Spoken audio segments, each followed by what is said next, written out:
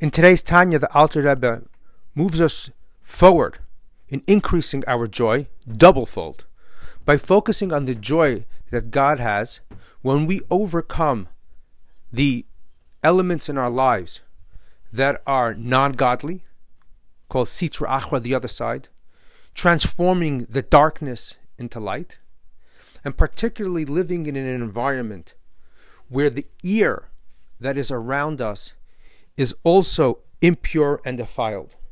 And by overcoming it, we are giving God such pleasure, such joy, and that can become our joy.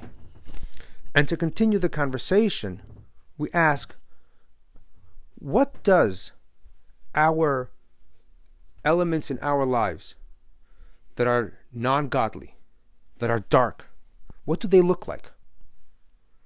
Particularly, name 1 or 2 or 3, and then move forward and describe, how does it look overcoming it?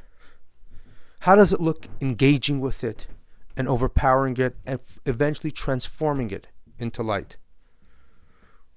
What is this idea of the ear around us is defiled? And what does that look like? And how do we overcome it? Think about that.